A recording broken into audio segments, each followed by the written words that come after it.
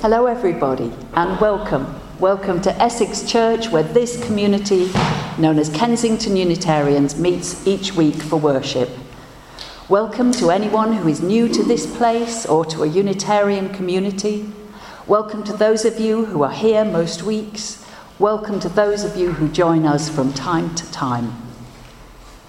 There's a place for you here. A place to reconnect with parts of yourself, perhaps, with others at a deeper level, maybe. An opportunity to reconnect with that which is of genuine worth to you. However you might choose to describe that sense of the ultimate, the divine, the God of your hearts and your understanding. And so I invite you to take a conscious breath now, if you wish, and to know yourself to be truly here. Let's be focused and present. Let's relax as best as we can in a chair, in a building, on a Sunday morning. Let yourself be, however that is right now. And may we all find something of that which we're most in need of during this next hour. May the weary find some rest. May the troubled find peace. May those who feel blessed find new ways to share good fortune with others. And may we all be reminded that we're part of something greater than ourselves. Whatever our faith and our beliefs, we are part of the great stream of life itself, moving ever onwards together, weaving together the great tapestry that is life here on earth.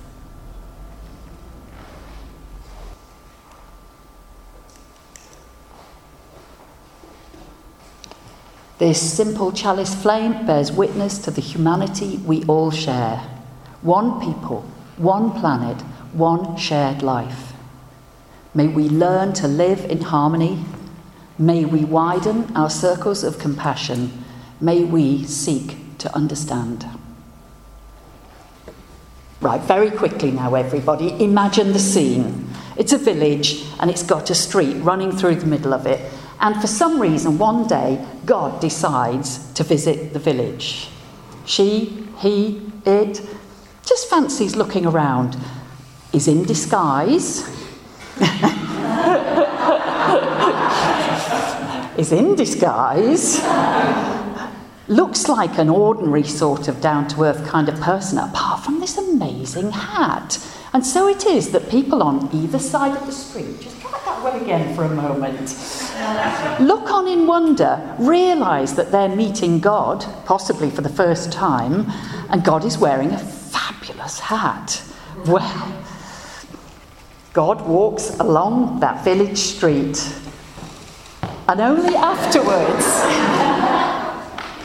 You sit there with the hat now. Only afterwards, they say, in the pub later, did the conversation begin. And the people on the one side of the street said, "Did you see God today? Wasn't that an amazing experience? I've never seen God before. What a fabulous red hat God was wearing." And the people on the other street, what do you think they said? "Did you see God today? Wasn't that the most wonderful green hat?" Now, you might have hoped that the appearance of God on a village street could have made life a little bit better on earth. But the people who saw the red hat and the people who saw the green hat started to argue with one another, and hundreds of years later had started individual places of worship where they worshipped the green-hatted God or the red-hatted God. And it was all a bit miserable. And God thought, if only they'd managed to see another point of view. And that is the story of God's hat. Thank you, Tyler. It's much appreciated. Well worn, I say.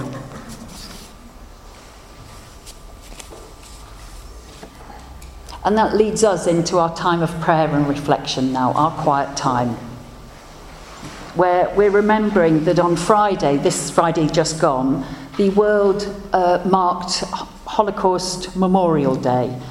It's marked on the 27th of January each year, remembering that on the 27th of January 1945, the concentration camp at Auschwitz was liberated.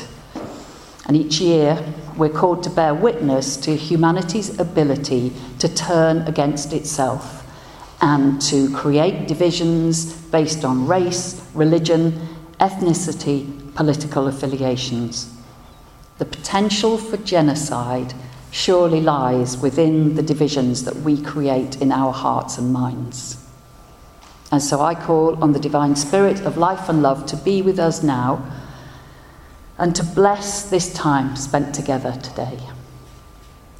As we mark Holocaust Memorial Day, we're called to remember the depths of our potential inhumanity to one another and to commit ourselves again and again to the building of bridges across divisions and separations. In order to survive, we humans build walls and create boundaries, both in our own lives and in the lives of our communities. Such boundaries can help us to feel protected, yet they also separate us from others. They can create even greater divides. And so may all such walls be temporary and movable, with some gaps for us to look through, openings that allow us to perceive realities other than our own. When we think we know the truth, may we remember that it is only our truth, true from our perspective. May we be ever aware that there is more to this existence than we can ever know, and be therefore more curious and gentle travellers on the paths of life.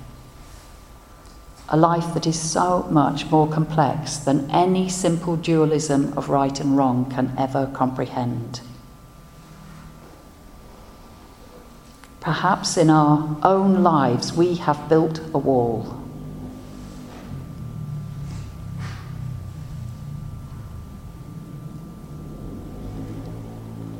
Perhaps in our own lives we have reached across a barrier, a divide, or dismantled a wall that we realised was no longer needed.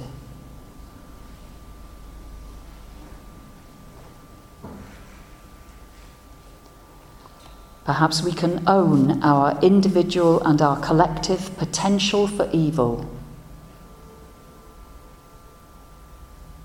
Forgive us our trespasses as we forgive those who trespass against us.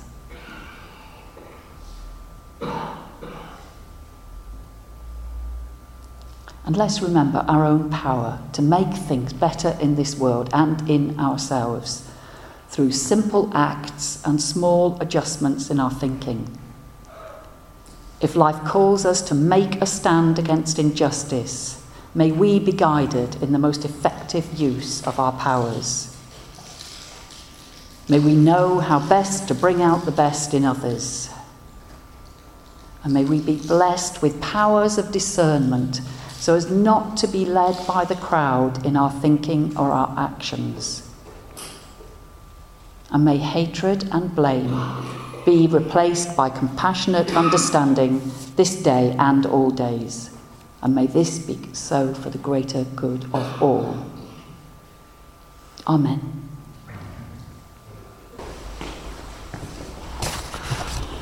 Encountering the other, the challenge for the 21st century.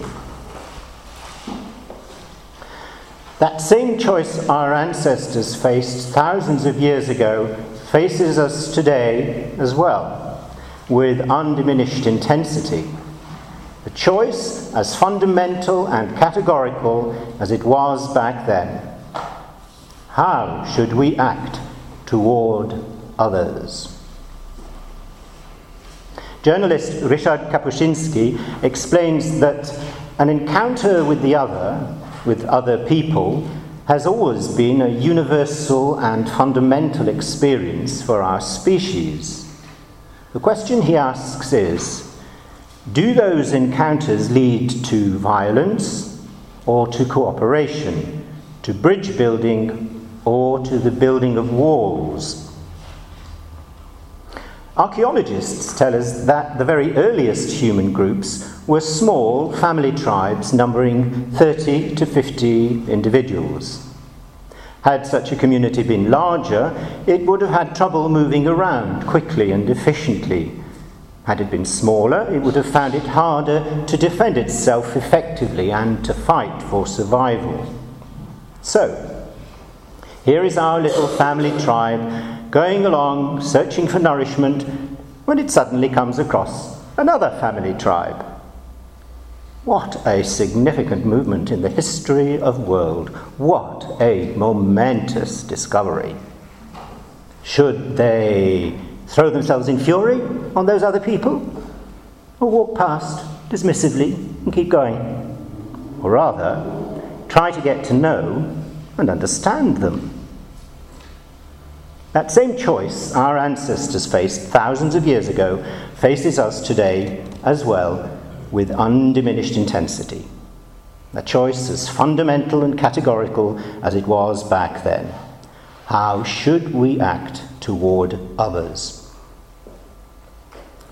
Fortunately, there is evidence of a different human experience scattered abundantly across our planet. These are the proofs of cooperation, the remains of marketplaces, of ports, of places where the agaras and sanctuaries, of where the seats of old universities and academies are still visible, and of where there remain vestiges of such trade routes as the Silk Road, the Amber Route, and the Trans-Saharan Caravan Route.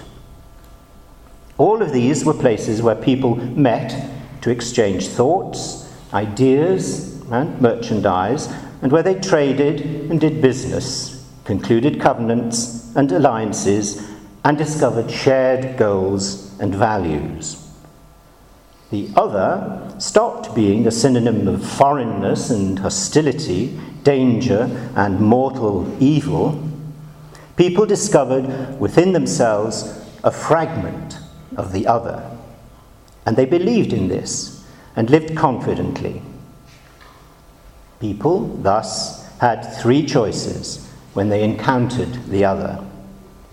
They could choose war, they could build a wall around themselves, or they could enter into dialogue.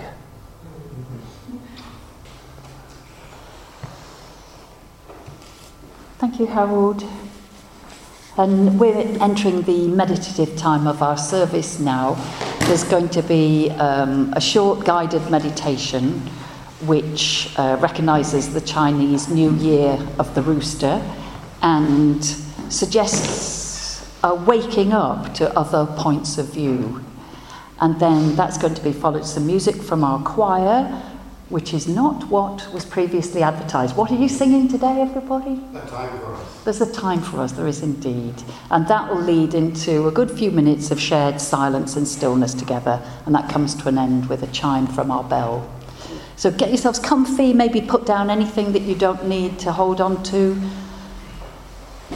Take a breath. Bring your awareness perhaps to your body in this chair, feet resting on the floor, the earth beneath us.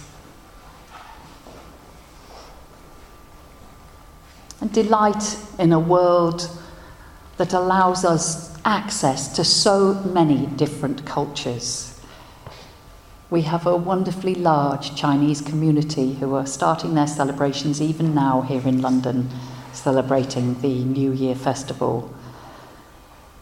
We live in a richly diverse city, a richly diverse world. If the rooster was crowing at this moment and waking you up to other points of view, which points of view might you need to be aware of?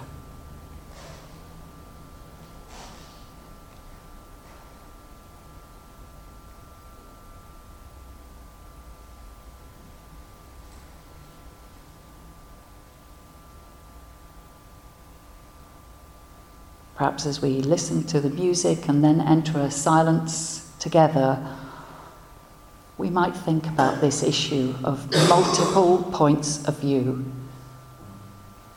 and how we perhaps enter into dialogue one with another.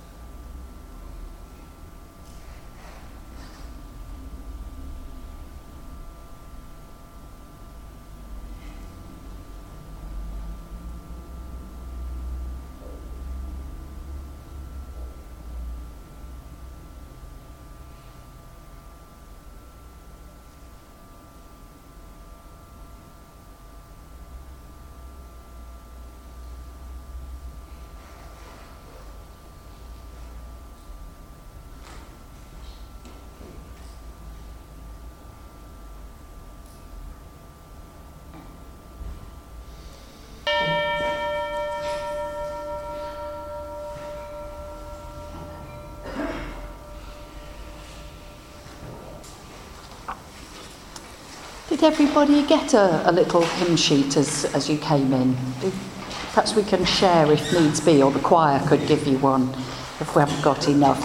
The words to our next hymn are on this. It's called True neighbours, and I just wanted to give a bit of background explanation to this. It was written by one of my college tutors, John Campbell, for World AIDS Day, and its wider message is clear in its references to the story of the Good Samaritan.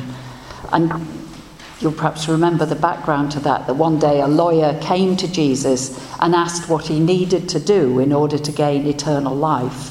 And Jesus asked him a question that he would know the answer to, what the law of the 10 Commandments said. And the lawyer answered, well, you shall love your God with all your heart and with all your soul and with all your strength, and you shall love your neighbour as yourself. Right, said Jesus. And then the lawyer asked, well, teacher, who is my neighbour? In other words, who do I have to treat lovingly? And Jesus, as you'll remember, then told the story of a man attacked on the road, not helped by people from his own culture, but by a stranger, by the other, the one from Samaria, a race who would generally be shunned or feared for who they were. And at the end of the story, Jesus tells his questioner to go and do likewise. Love your neighbour as yourself.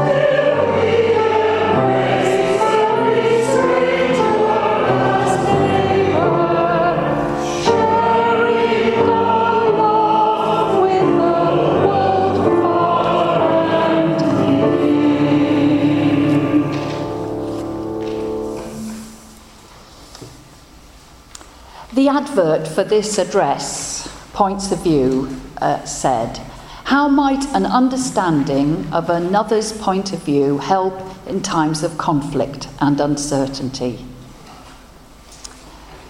Have you ever worked with someone you didn't get on with? Just a little... No, never, Harold. In your life, has there been a family member that you find a bit difficult? Have you ever lived in the same building as or next door to someone you didn't always see eye to eye with? Are there ways that people behave in your neighbourhood that make life less pleasant for you? Is there any individual or group in the political world at present whose views and policies you find repellent? What a lot of hands. Are there current wrongs in the world that you'd like to shout out about like a rooster at dawn, telling everyone else to pay more attention? Yes. Okay, if none of these human situations apply to you, then could I ask you to come up here now and lead the rest of today's service, as you clearly know more about this topic than I do. Today's service marks the last day of our theme of understanding that we've been exploring throughout January. And for me, the topic has gained greater complexity as the month has progressed. I fear I've made no progress in simplifying the issue of understanding. I've been reminded that when it comes to human thinking and behaviour, we are all at the mercy of unconscious impulses that can be really very hard to understand. If this address has any one message, it would be that pursuing a deeper understanding of the underlying concerns of each and every human being is a worthwhile endeavour, but it'll take us more than one lifetime to carry it out. A worthy endeavour, it's not an easy path to take. I mean, any one of us who has tried to take a conversation with a loved one deeper will know the challenge of exploring other points of view. How much greater the challenge then in coming to understand issues of people very different from ourselves in culture and life experiences. That old saying of don't judge someone till you've walked a mile in their shoes really only begins to express the way we are shaped by life experiences. And from the earliest days of humanity's existence here on planet Earth, we've survived, haven't we, by making very quick judgments, assessments of the others we meet along the way. I chose a quotation from journalist Ryszard Kapuscinski's book for our front cover and for our reading that we heard earlier on. His book is Encountering the Other, the Challenge for the 21st Century. You perhaps remember Harold reading this. People thus had three choices when they encountered the other. They could choose war, they could build a wall around themselves, or they could enter into dialogue. Kapuscinski was writing about the experiences of early human tribespeople, yet a quick scan of current affairs will affirm that these three choices are each still being acted out in different parts of the world. We look on in disbelief as a newly elected leader speaks of building a wall between one country and another, some 1,900 miles in length. And then we perhaps remember the wall that now separates Israel and Palestine, some 400 miles in length. Or the Berlin Wall, dividing East and West Germany during the Cold War. Built, I would remind you, almost overnight in 1961 and not fully demolished until 1992. Or the Great Wall of China, thousands of miles long, built some 2,300 years ago. We humans build walls. And we also engage in conflict. I know I'm not alone in thinking that Britain's emphasis on the arms trade is a complete disgrace. The thought that weapons made in our country will this very day be used to kill other people in other parts of this world, isn't that a shocking reality to sit with?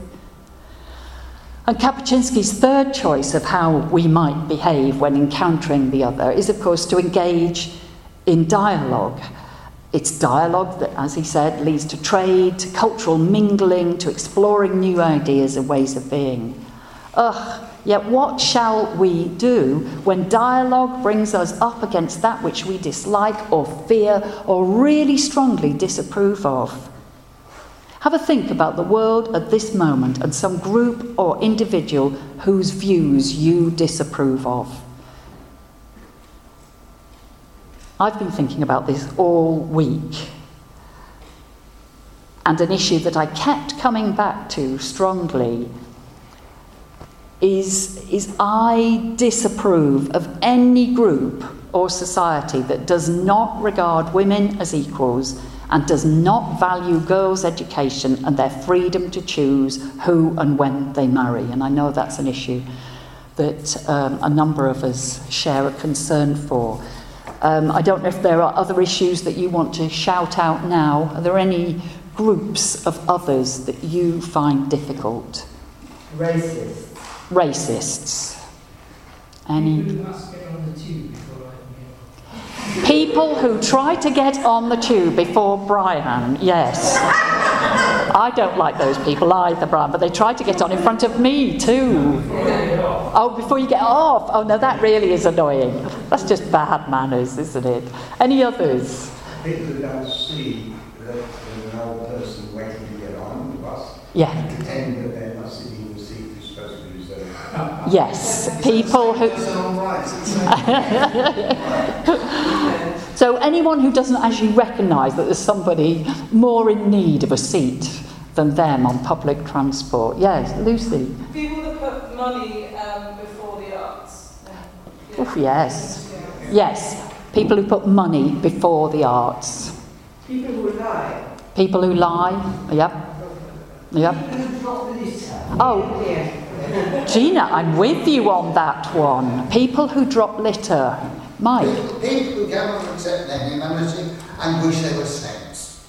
Yes, people who cannot accept their humanity and wish and want to be saints. Thank you, Mike. And so on. We could keep this going indefinitely. We all have groups that we dislike, fear, or disapprove of. And then in the New Testament, in Luke's version of the Sermon on the Mount, we find Jesus telling us to love our enemies, which in truth most of us find quite difficult. Just in case we need a reminder, love your enemies. Do good to those who hate you. Bless those who curse you. Pray for those who abuse you. If anyone takes away your coat, do not withhold even your shirt. Give to everyone who begs from you, and if anyone takes away your goods, do not ask for them again. And you'll hear a similar message in all the other world religions. The Buddha, hatreds do not cease in this world by hating, but by love. This is an eternal truth. Overcome anger by love, overcome evil by good. And so on. This is the path of non-violent protest, of bearing witness to injustice rather than ignoring it in the hope it'll just go away. We know, don't we, that we live in a hugely complex world society, and we know that at times love will not be enough. Oh, how simple it could be if that story of God's two-coloured hat was just a true representation of how things are. But aren't the colours of truth many? Earlier on in our service, we recognised World Holocaust Memorial Day. We vowed to remember our potential for inhumanity to those we judge to be different from us. Seemingly civilised communities that lived in relative harmony can be very easily manipulated into fear and hatred. And we who must bear witness to our human capacity for misinformation, we have to remain awake and aware of the multiplicity of points of view and the potential for some points of view to mislead others and to lead to wrongdoing. I don't know about you, but holding responsibility for all this can seem too much to bear at times. But isn't this the task of our era? We can't turn away from the realities of a global world where we do know what is happening in other places. Perhaps, though, we have to start small, exercise our ability to see life from other perspectives, strengthen our willingness to embrace diversity, clarify our bottom lines of what is and is not acceptable, and keep looking for ways to build bridges and not walls. Let's seek encounter with the others, and let's help build a more loving and awake world. Amen. So may we, in the week ahead, seek to understand ourselves better. May we seek to understand another more deeply than we know them today.